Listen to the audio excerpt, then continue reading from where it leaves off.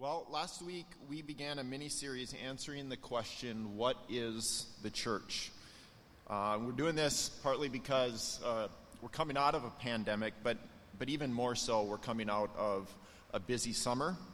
And so it's good for us to be reminded about what is this thing called church? Why do we do this? Who are we? And so last week I spent just a few moments at the beginning talking about why we would do this kind of a series. So I just want to briefly review why we are doing this series.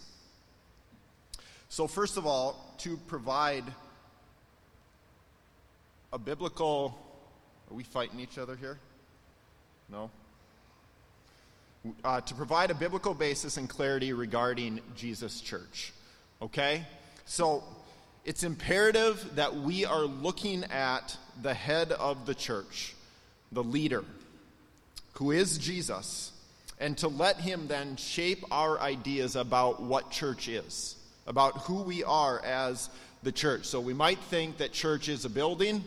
We talked last week, it's not that. We might think it's a place where we go to get our tank filled up each Sunday and then have our tank depleted throughout the week. No, it's not that.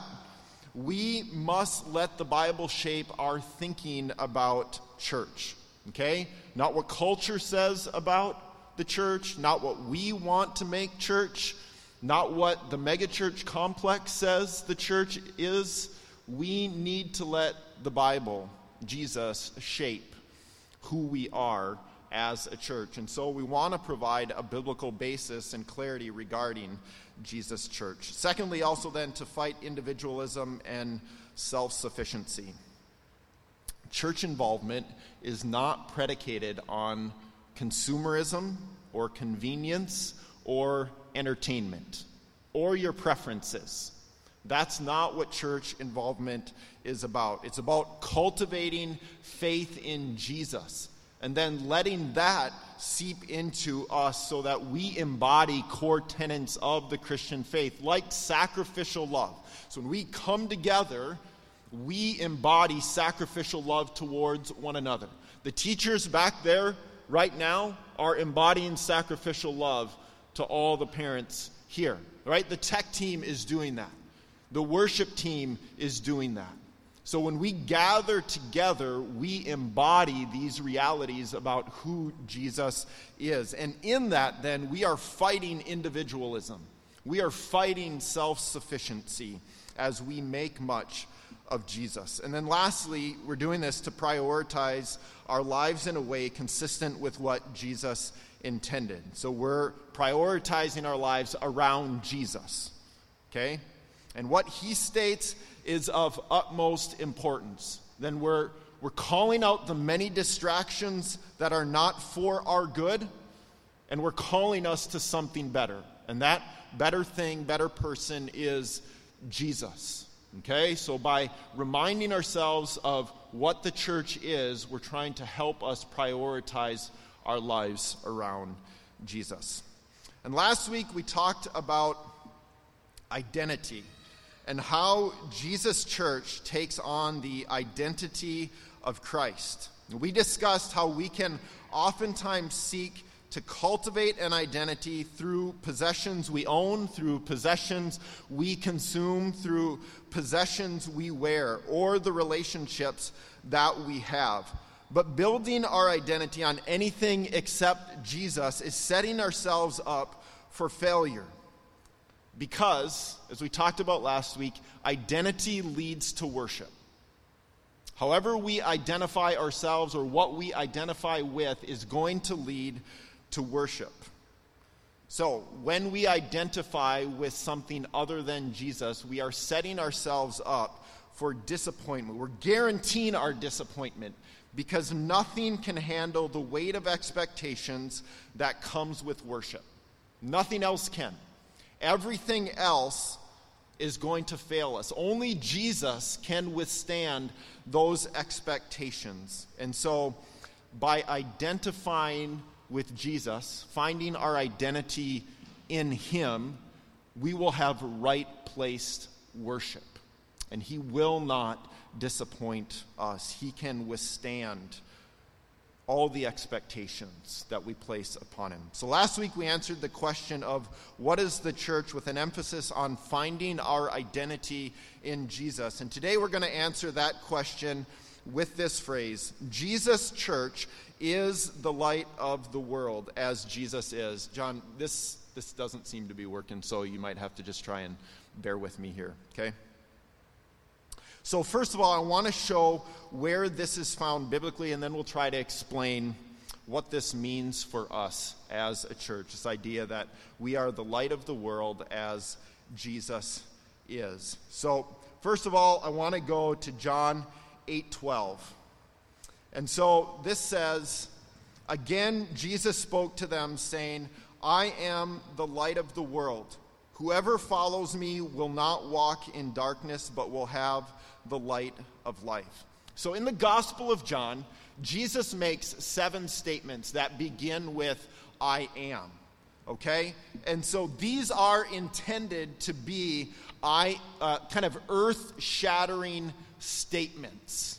Okay? Like, these are formative, foundational statements that Jesus makes about himself. And this is one of them. And there's so much packed into this statement. So first of all here, just notice that Jesus is identifying with light, right? That's what he's saying. I am the light. He's identifying himself with light. Now, biblically, this has much significance, as there is a strong contrast drawn between light and darkness. And we see this happening over and over throughout the Bible. So at the beginning of the Bible, in Genesis 1, we encounter this distinction, okay?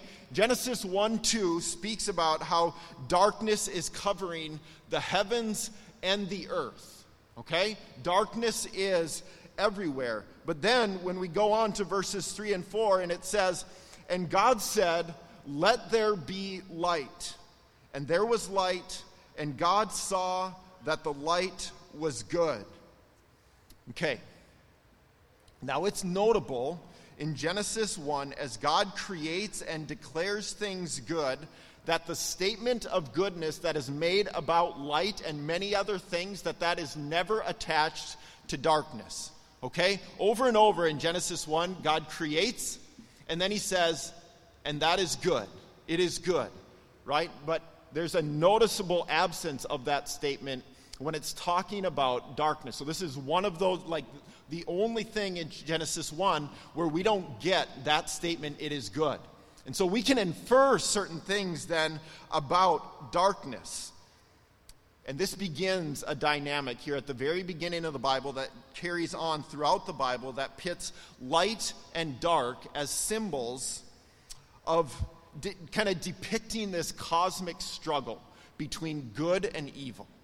Okay, and so that's part of what we see with light and darkness, is the cosmic struggle of good and evil. And this then is seen in many ways throughout the Bible, leading up to Jesus' statement in John 8. So there are many events in the Old Testament that foreshadow Jesus' salvation, but one of the most important, one of the most foundational events we find in the Bible is when God saves his people from slavery in Egypt. So his people are in physical slavery in Egypt, okay? They're oppressed. Life is brutal for them. And so Israel cries out to God. And God comes and he rescues them. Now, specific to our topic this morning, Exodus 13 is speaking about this idea. And it says in Exodus 13, it talks about a pillar of fire. Okay, so God comes to his people as a pillar of fire to lead them out of Egypt, a land that's filled with darkness. But when he leads them out, he also leads them out in the dark of night, right? So he comes as a pillar of fire, a light, to lead them out of Egypt. And so this picture that we get is that God is leading his people out of darkness to salvation. That's the picture we're getting as he saves his people from slavery in Egypt.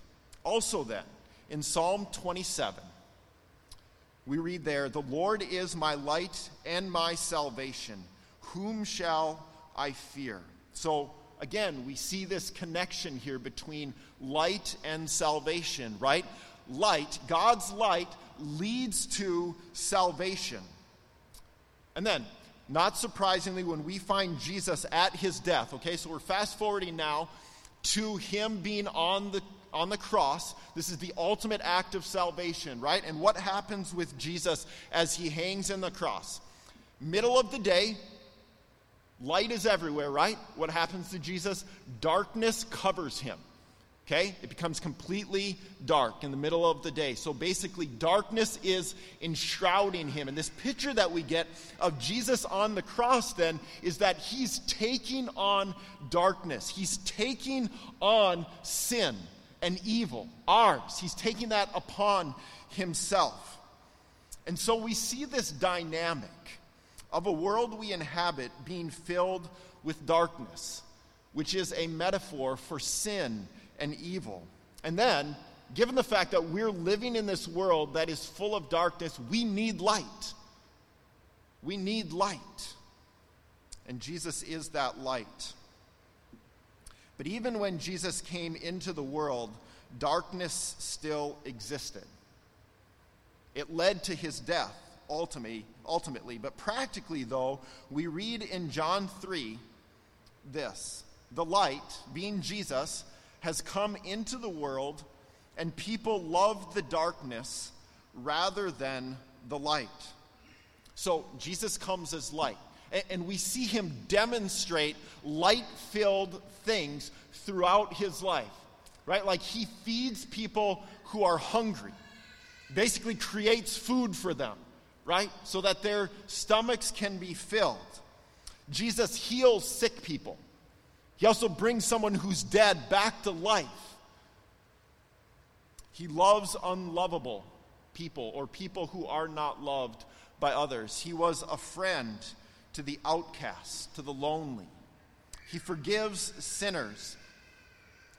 And so he does all of these things that exemplify light, right? But people still looked at him, and they were drawn to darkness. They were drawn to other things that were not Jesus. And so, what we see going on here is that the darkness masqueraded as light. Similar to what Satan pulled off in the Garden of Eden. Similar to what we experience in our everyday lives here and now as well. Right? Satan comes to Eve in the garden and says, "Did God really say?" And we experience this in our own lives. Satan comes to us and says, "It's not that bad. It's fine this one time. Sin is okay." So Satan comes and he twists God's words. And this is all smoke and mirrors. This is Satan's deceit. That's what Satan's all about, is deceit. So much so that Jesus himself, the light of the world, is seen to be darkness by many people, to the point that he is killed. And so we look at Jesus on the cross knowing that he is kind of a picture of darkness, but we know that he's willingly doing that. He's doing that. He's taking on darkness and sin. He's being killed because he's choosing to do that. He's doing that out of love. So we get this picture then of Jesus. Jesus brings forgiveness, which is a picture of light, as he is condemned, which is a picture of darkness. He brings righteousness, which is a picture of light, as he becomes sin itself, which is dark. He brings salvation, which is light, while he experiences the epitome of darkness, which is slavery and death. Okay, so all of that is just to offer some background to Jesus' statement, "I am the light of the world." Okay? But I want to pull out a couple other things here from Jesus' statement. So he says, first of all, that he is the light. So notice here what he's not saying. He's not saying he is a light. He is saying he is the light. So he's not one of many. He's a one of one.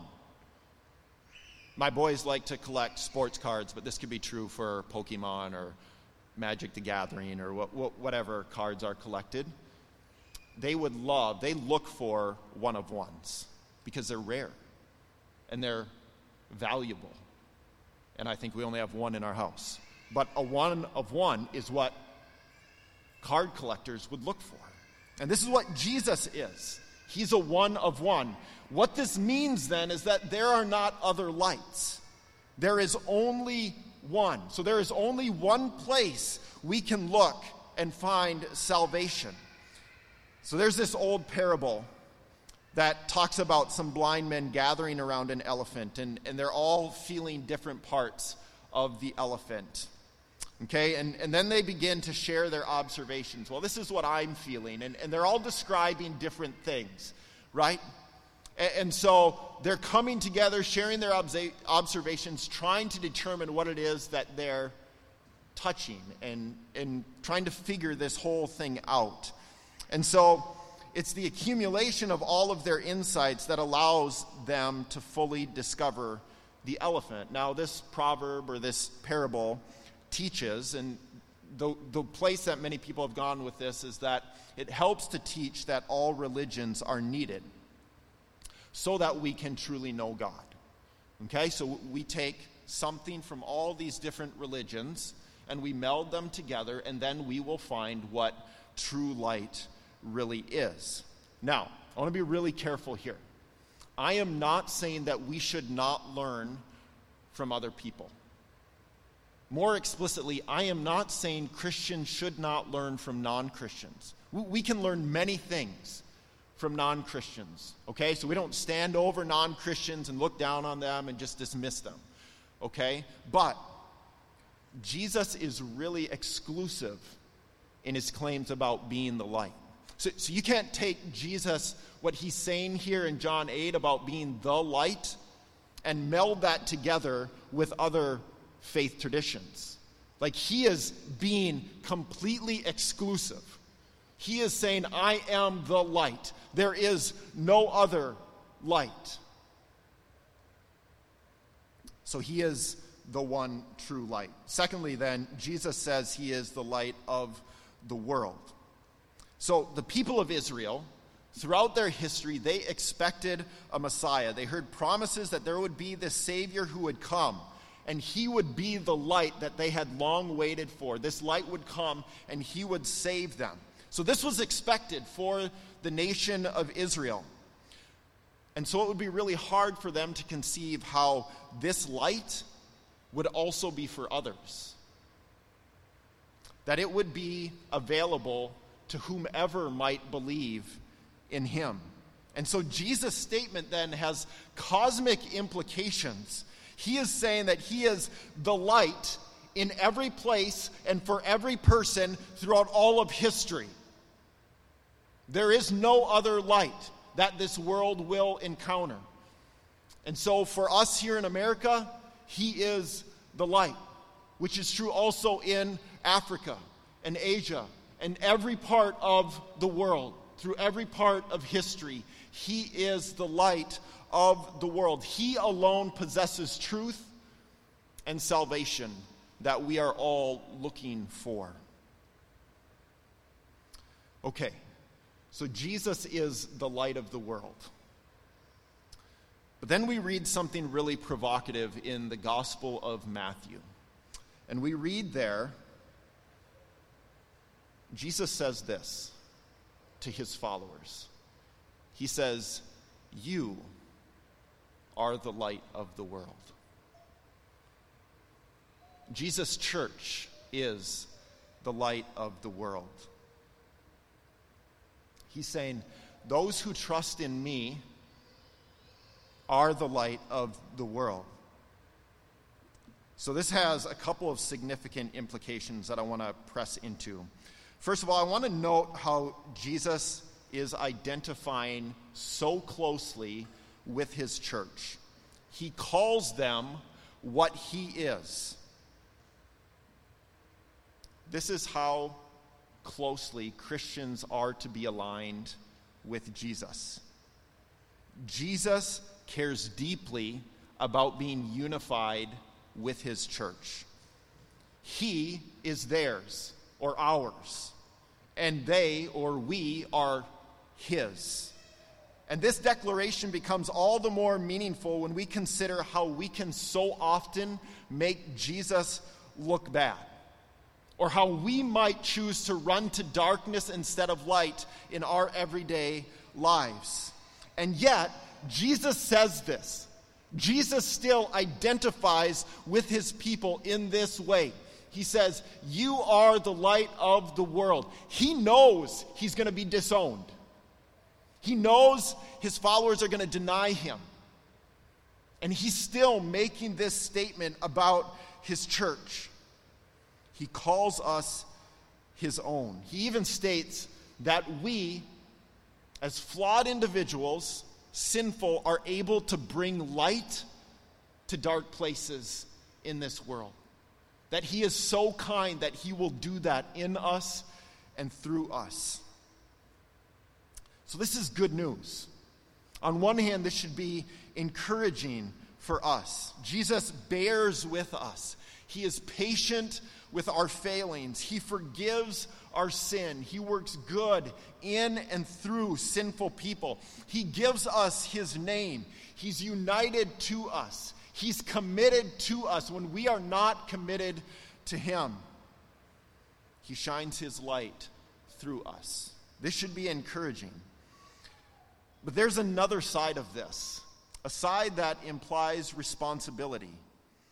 If Jesus was actual light to the world, then there's a call for us to similarly be light in this world as well.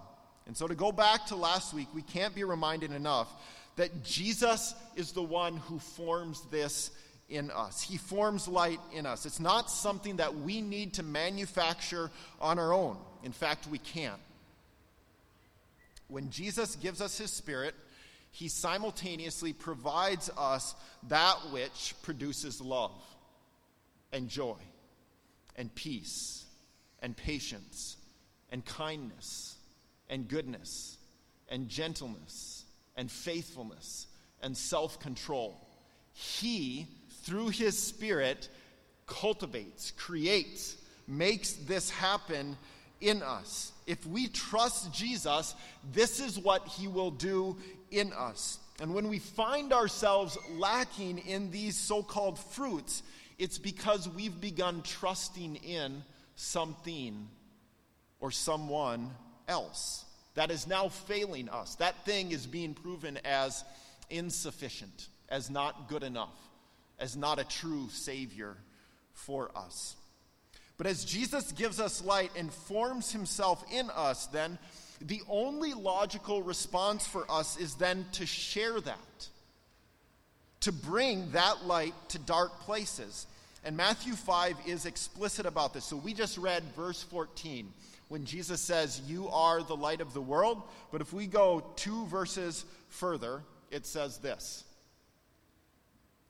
because you are the light of the world, let your light shine before others. Let your light shine before others. And to reinforce the point I was just making and made last week, notice that it doesn't say, make your light shine. Words mean something, right? It doesn't say, make your light shine.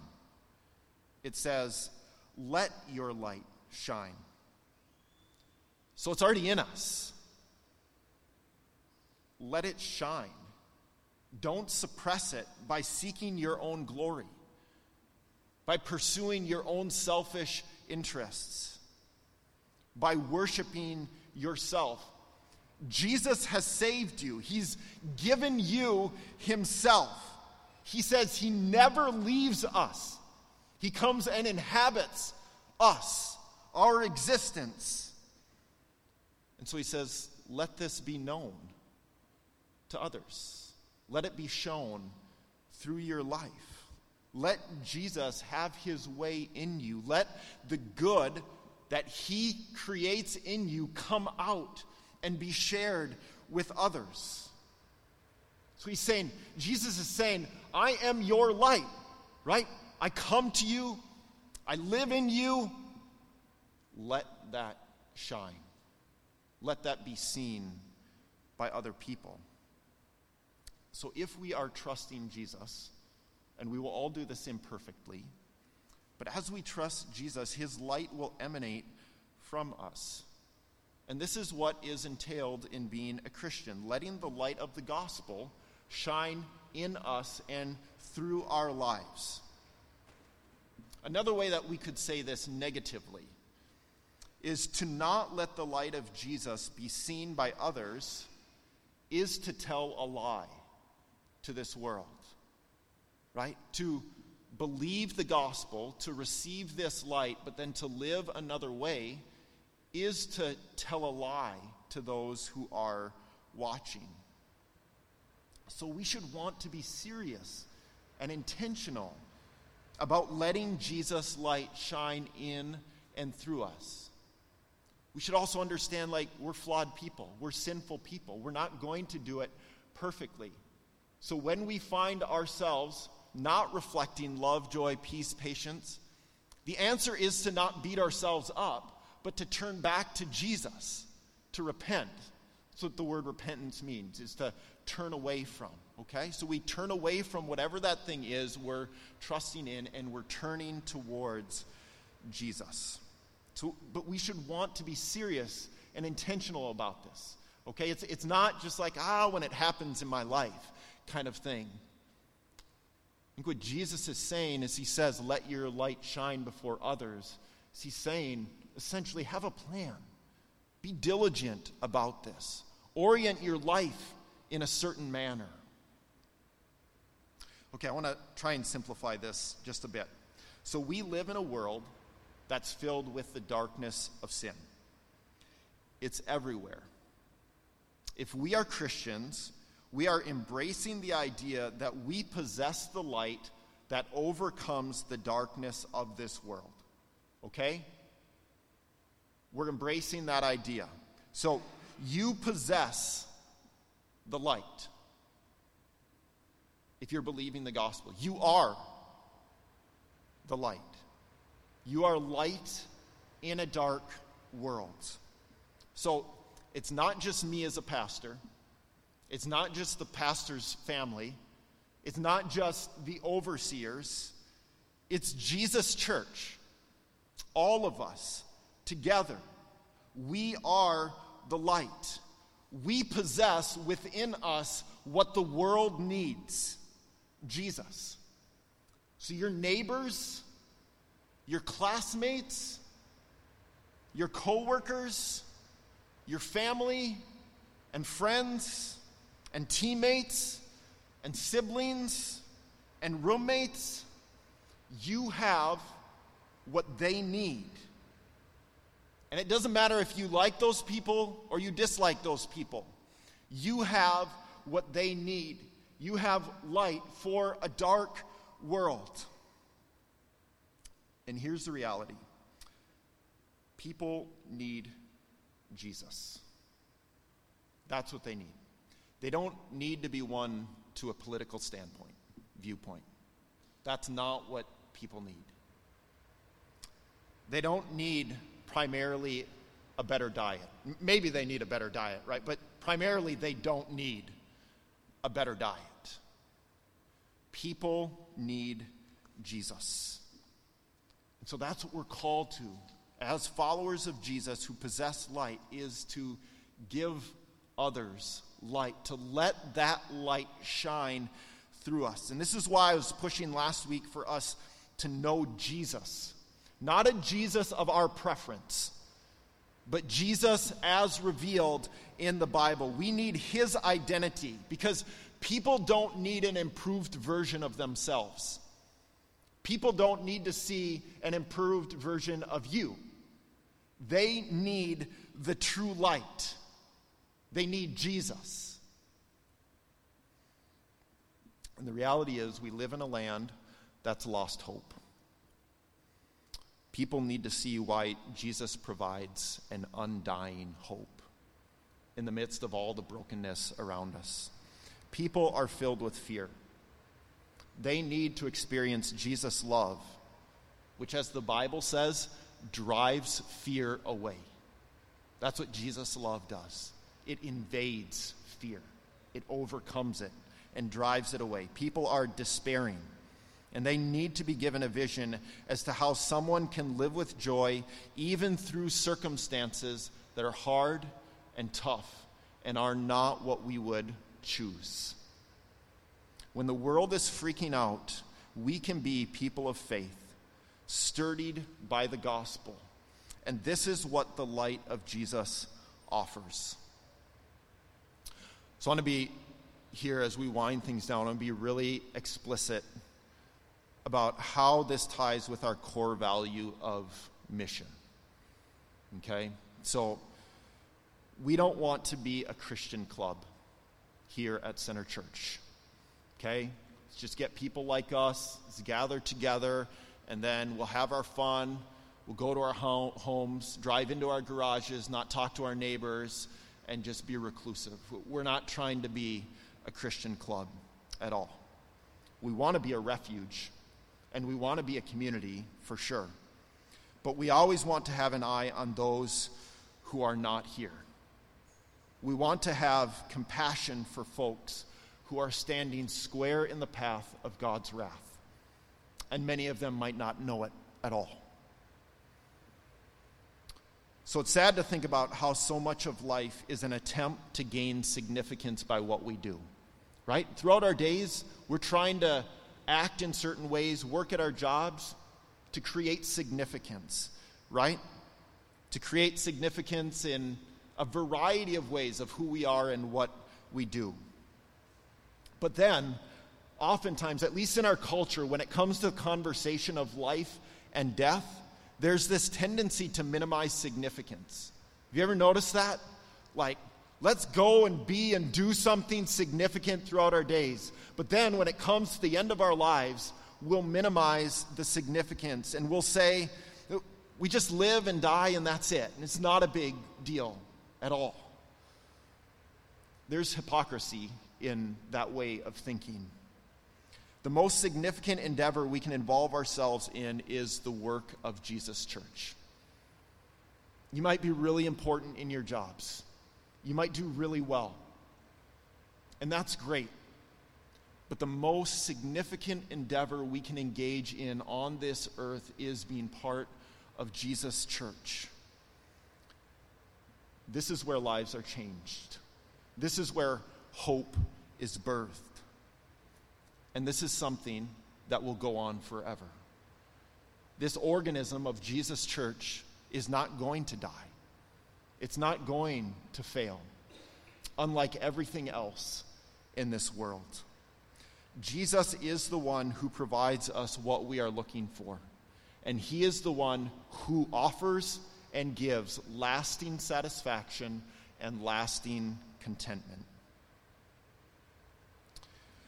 Okay, it's really easy to come to the end of a sermon like this and to send you out with an exhortation like this. All right, go be the light, right? Let's go do it. Be a better Christian, like let's just make this happen. And it's really easy for me as a pastor to do that. Make yourself shine brighter this week, right? No doubt we have a role of response in all of this. But that would not be good news. That would not be good news. Because some of you aren't going to have the energy and strength to do that. Some of you are going to face circumstances this week that seem completely dark and you don't know what to do or where to turn. This also emphasizes why we prioritize this Sunday morning gathering and why we prioritize community groups here at Center Church. We need to hear who is the true light over and over and over. Because when we walk out of here, when we engage culture, we're going to hear many messages that are going to say, this thing's the light, that person's the light, this technology, this gadget is the light. Hope in these things. And we need this constant reorientation. Jesus is the light of the world. And so, gospel application, right? It's not about who we are. It's not about what we do. The only thing that matters is Jesus, who he is, and what he has done. So I'm not giving a motivational speech here to try and encourage you to be the light. Okay? That will take care of itself. I want you to believe this. This is a churchy statement. Some that if you've been in church a long time, you've heard this many, many times. Jesus is the light of the world. I am working, preaching, pleading, praying that we would believe this. That we would actually believe Jesus and only Jesus is the light of the world. He is the true light. John 1:9 says this, "The true light, Jesus, which gives light to everyone." He is the one who gives light to everyone. So let's let Jesus be the light. Let's trust in him to be the light. And then we can let his light shine through us. So let's be clear. Our job is not to create the light, all right? You aren't responsible for making the light brighter or ensuring the light does not go out. Your job is not to overcome the darkness. But if you are a Christian, you know the one who does all of this, who has already overcome darkness, who is true light. And so the invitation then is for us to see Jesus for who he is, and then to believe that. To put our roots down in that truth. Jesus is the light of the world. There is no other. Let's believe that.